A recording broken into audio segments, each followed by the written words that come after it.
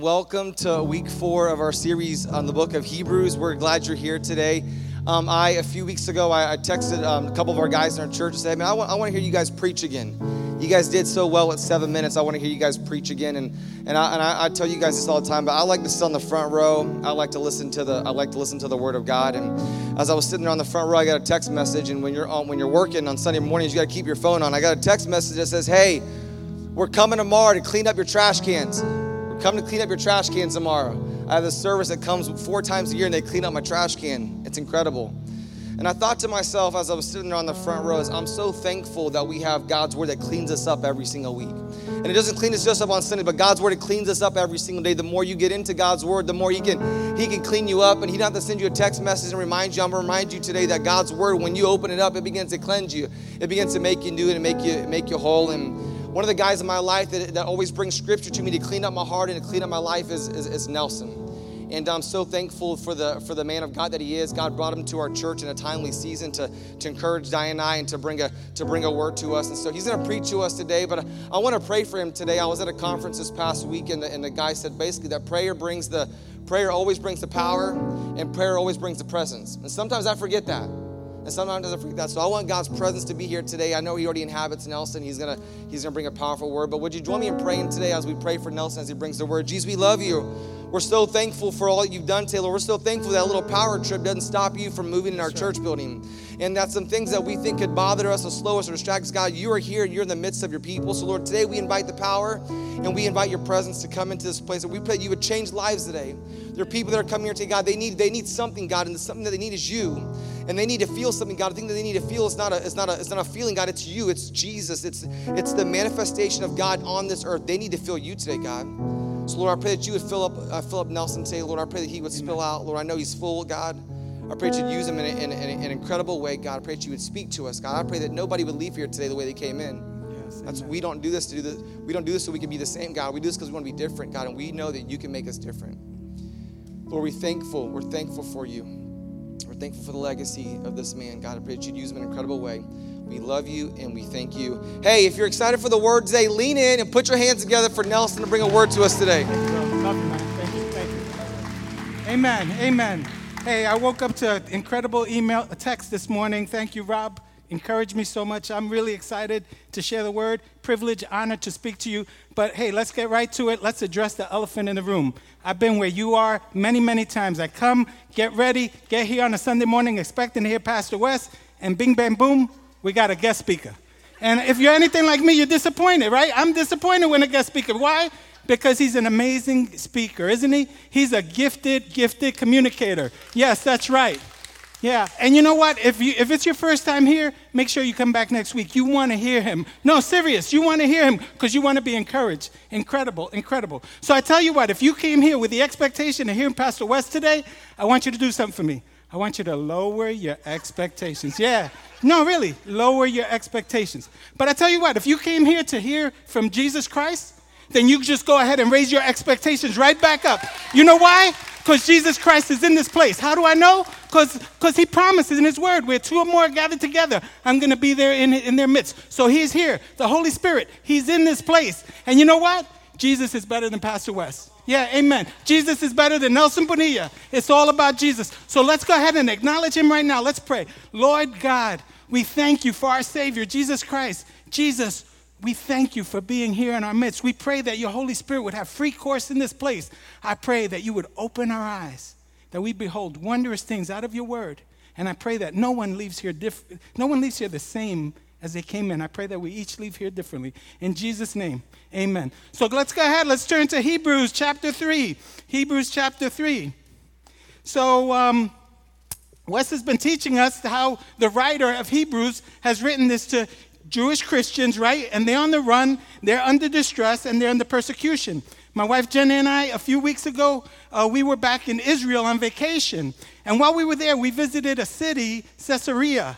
And this is a city that Herod, he built on the coast of the Mediterranean to give glory and honor to Caesar.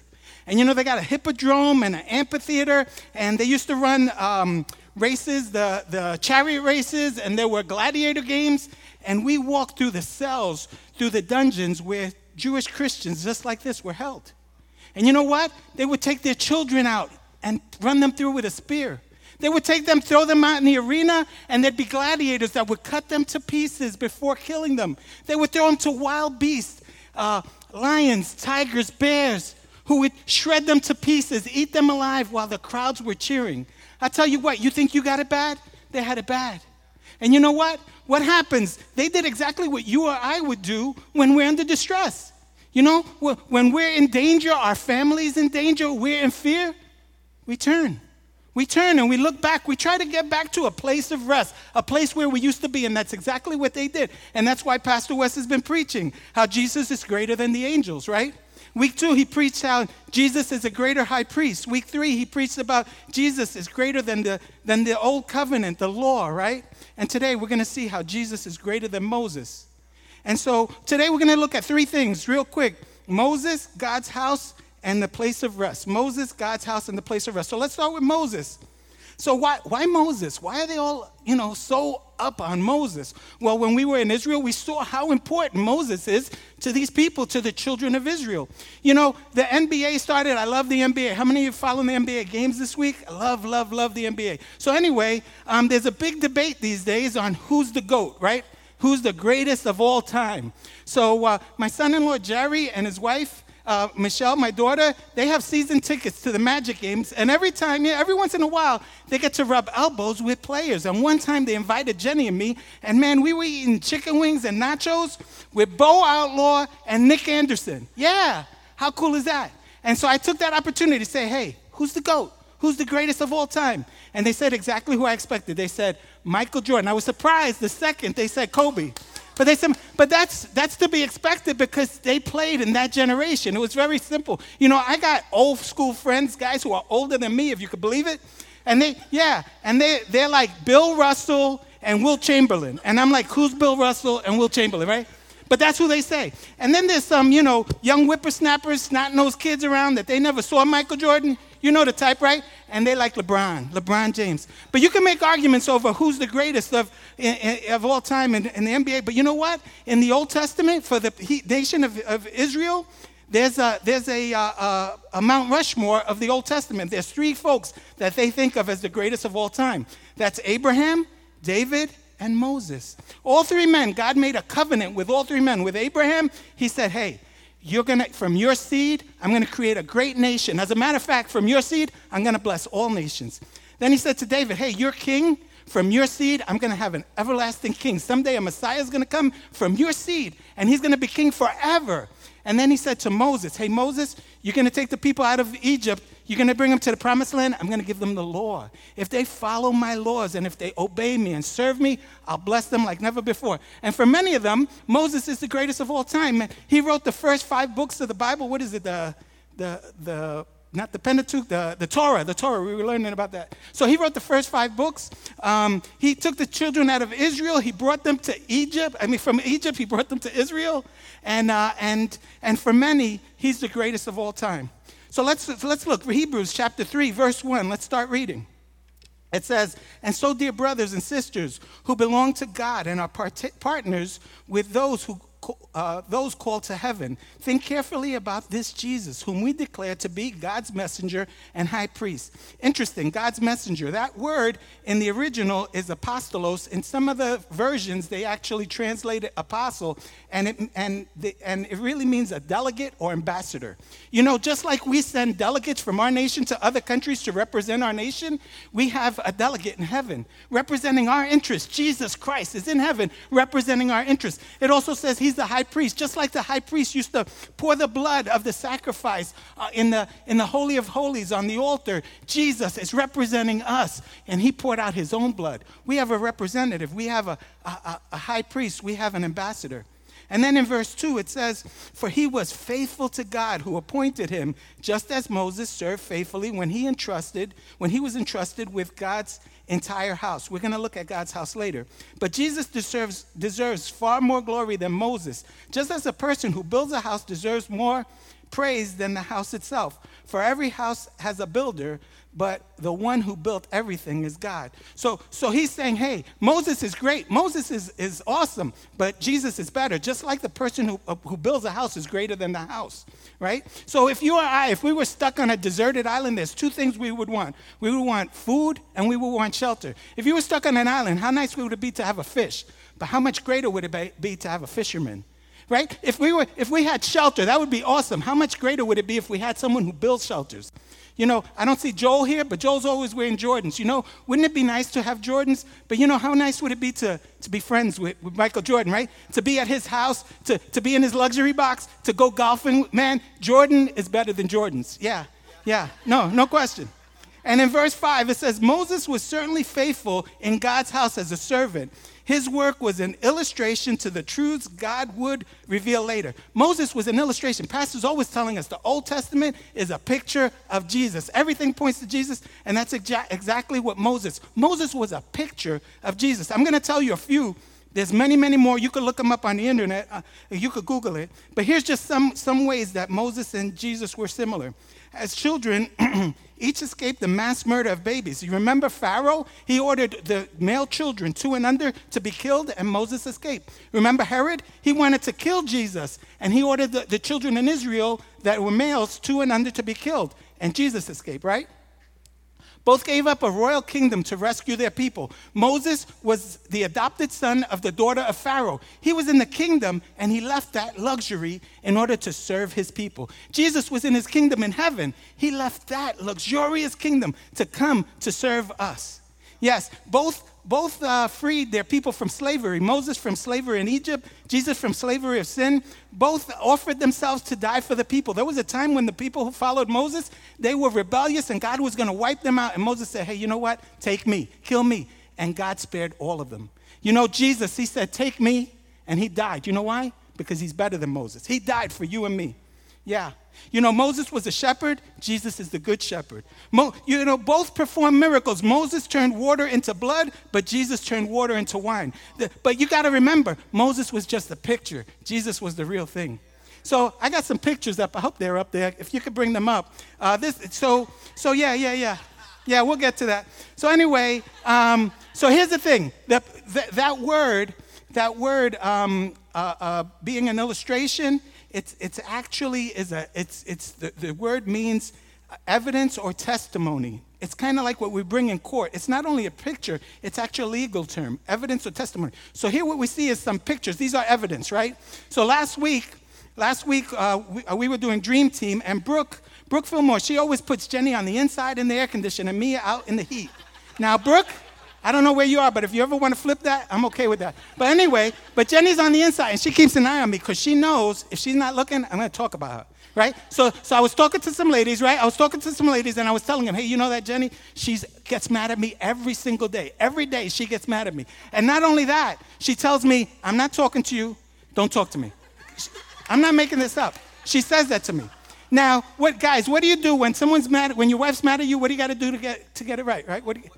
Not walk away. You got to apologize, right? You got to apologize. Apologies don't work with Jenny. She doesn't forgive for apologies. There's only one thing that will work, is if I make her laugh. It's true. I'm not making this up. You could ask wait, are you mad? Oh, don't worry. I'm going to get her laughing before we get to the car. But anyway, if I make her laugh, she forgives me. So this is what you're seeing in these photos. You're seeing her trying to stay mad. She knows I'm going to try to make her laugh. Go ahead. You can bring up the next ones. Yeah. Oh, and here we go. This is on a plane. Can you believe this? Man, ladies, don't ever get mad when your husband's on a plane. Man, they can't go anywhere. Man, so there I am trying to make her laugh on a plane. But here's what this is. This is evidence. This is proof. These are photos. These are photos of things that happened in the past, right? Duh. Every photo you've ever seen is of something that happened in the past, right? As a matter of fact, every eyewitness testimony you ever heard in court was of something that happened. You can't give eyewitness testimony of something's going to happen in the future.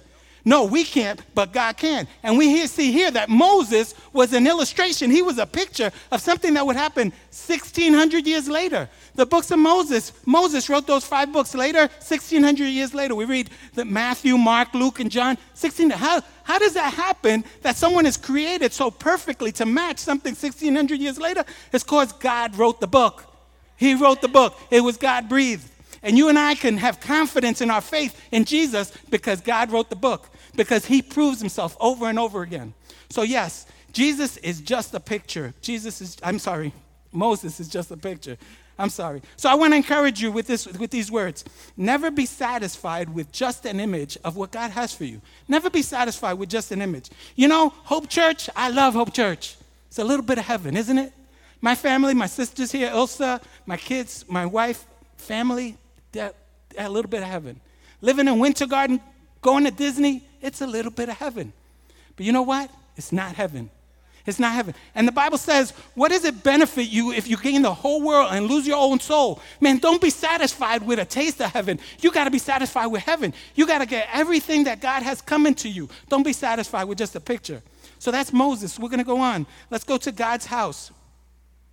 Hebrews chapter 3, verse 6, it says, but Christ as the Son is in charge of God's entire house, and we are God's house if we keep our courage and remain confident in our hope in Christ. God made the house. He's the house builder, and he built us, and you're the house, it says. We are God's house. Ephesians 2:10 says, for we are God's masterpiece. He created us anew in Christ so that we can do good things he planned for us long ago. Do you get that? God created you perfectly to accomplish what he has for you. Now, some of you are here saying, I'm not perfect. God didn't make me perfect. I got flaws. As a matter of fact, some of you are probably angry with God. How come you didn't make me like this person who's wealthy, or like that person who has amazing talents? Yeah, or maybe you have some imperfections in your life, and why did God made a mistake. He must have made a mistake.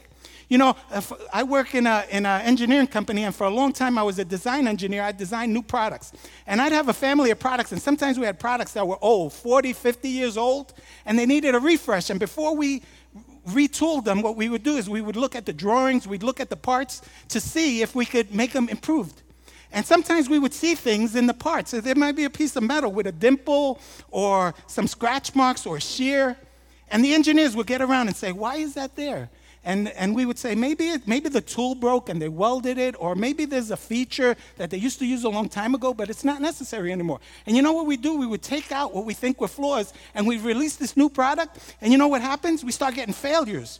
Product returns. Why? Because those weren't flaws. They were features. And all of a sudden, we find out that that dimple that was there so that a part wouldn't vibrate, or that shear or scratches so a part wouldn't slip through that place. And then we'd realize those weren't flaws. Those were features. And I got news for you. This is the same for you and me. You're looking at God, and you're thinking you made flaws. No, they're features. Have you ever seen Nick Vujicic?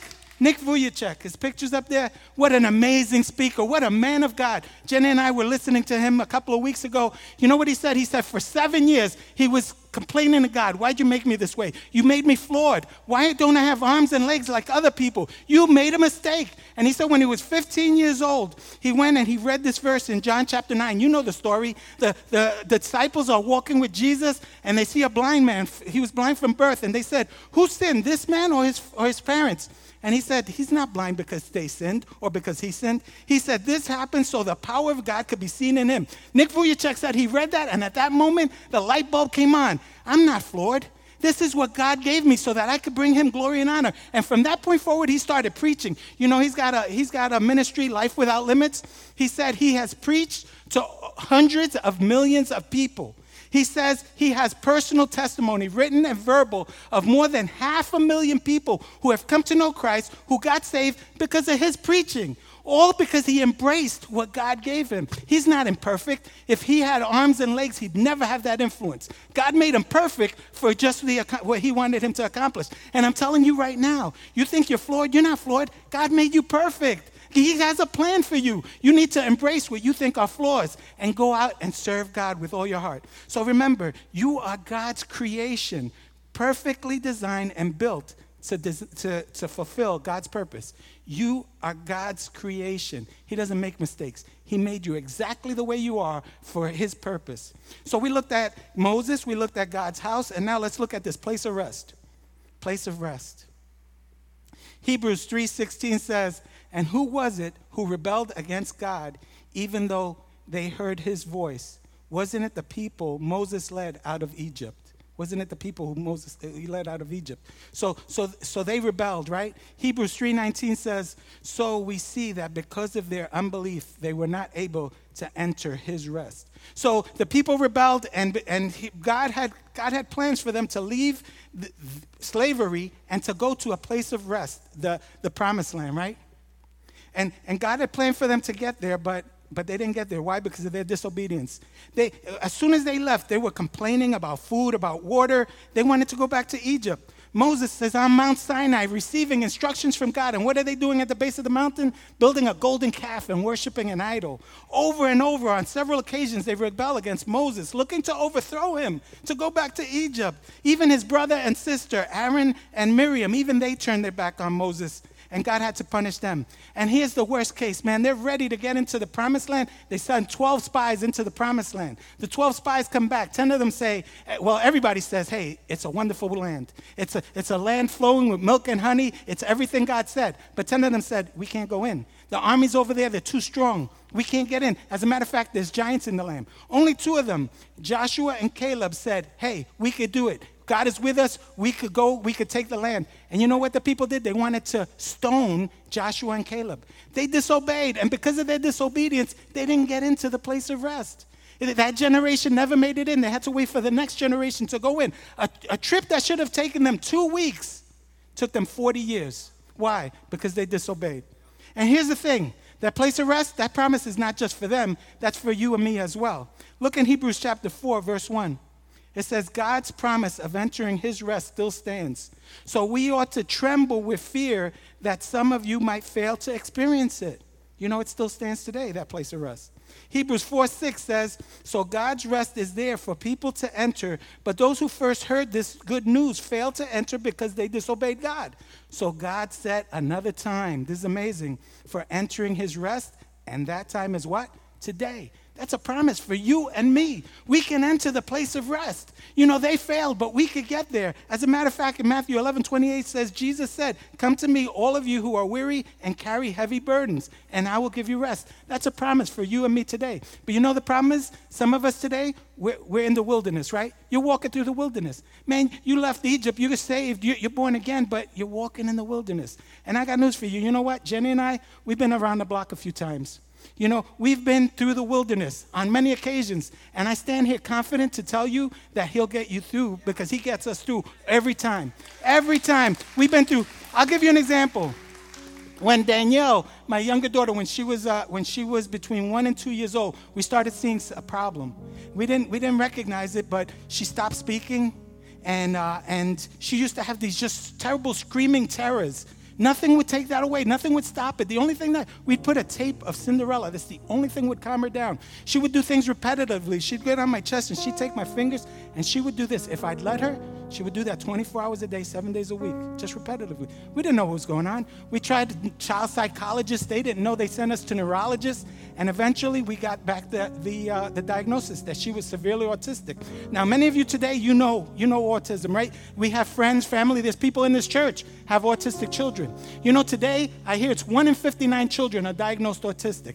Back then, they told us it was 1 in 10,000. We didn't know anybody who had autism. Man, we had to read books. The doctors were talking to us. And we found ourselves in a tremendous season in the wilderness. And you know what? The doctors told us, hey, there's levels of autism. She's severely autistic. You better expect that she'll live with you forever. She's never going to finish school. She's never going to graduate from high school or college. She's not going to have a job. As a matter of fact, it'd be a big deal if she could order from the menu at McDonald's. That's what they told us. And you know what? God gave Jenny, my wife, he gave her a hope, kind of a vision of that place of rest. She was reading in 1 Chronicles, and she was reading about Jabez. And there's just 2 verses, and it says that Jabez's mother named him Jabez because he was going to bring pain. And he said, God, I don't want to bring pain. I want to be a blessing. Expand my coast. And it says that God answered his prayers. And Jenny read that, and she said, Danielle's going to be healed. She comes to me with the Bible. She says, hey, God told me Danielle's going to be healed. You know what? I read those verses, and I said, I don't see it. I'm not getting it. She said, it's right there. I read it a dozen times. I don't see Danielle's going to get healed. And she said, it's the Holy Spirit. And I was like, hey, you better be careful. I was angry. I confess, I was angry. I was like, you better be careful. If God doesn't heal her, you're going to go through a tremendous test. And she said, I don't care. God's going to heal her, you know? So you know what happened? We were going through that, and little by little, God began to show me, like the haze would clear, and I started to see little signs of that place of rest. The first one was in church. She would go to Sunday school, and she would be disruptive, and she had an awesome Sunday school teacher. We told her, hey, should we take her out? She says, no, you leave her here. I love her. And one day that Sunday school teacher come running to us after church. She said, you never believe what happened. I said, what? She said, Danielle answered a question in Sunday school. I said, that's impossible. True. I said, she must have just blurted out a word and got lucky. Yeah, Moses got lucky. That's what I thought. I'm being honest. And then, you know what? Danielle, she didn't have any motor skills. She couldn't draw a circle. I used to take her finger with my pen, and I used to draw a circle and draw a smiley face, and she would smile. One day, I come home, and this painting right here is on my dining room table. Maybe you guys in the back can't see it, but it's a nice house, a child playing in the front yard, garage, a car, tree. It's clearly my house in Connecticut. And so, clearly. It's like a picture. So I thought that Michelle was always an awesome artist. So I thought Michelle painted it. So I took that painting, I'm looking at it, I hear Jenny in the kitchen. I said, Jenny, this is a great painting Michelle painted. My wife comes out of the kitchen crying. I was like, what happened? She said, Michelle didn't paint that. Danielle painted that. I said, what? I said, it's impossible. But it's at that moment that I started to believe that there was a place of rest. And you know what? Yeah, we had her in special ed, kindergarten and first grade. I don't have enough time to tell you, but when at the end of first grade, the teachers called us in and said, hey, something amazing's happened. We don't know, we've never seen this, but she said she's made tremendous advancements. We're going to make a suggestion to you that we've never made. We're going to suggest that you mainstream her. She's not going to be an A student, but we think that she could cope in mainstream. So we took her out and we put her in mainstream. And you can bring up the pictures here. So now, this is years later. There she is. Maybe you're not seeing it. Graduating from high school, graduating from college. You see that high school picture? If it's up, if you see that high school picture, she's got a medal. You know what that medal is? She was class valedictorian. She was number one in her class.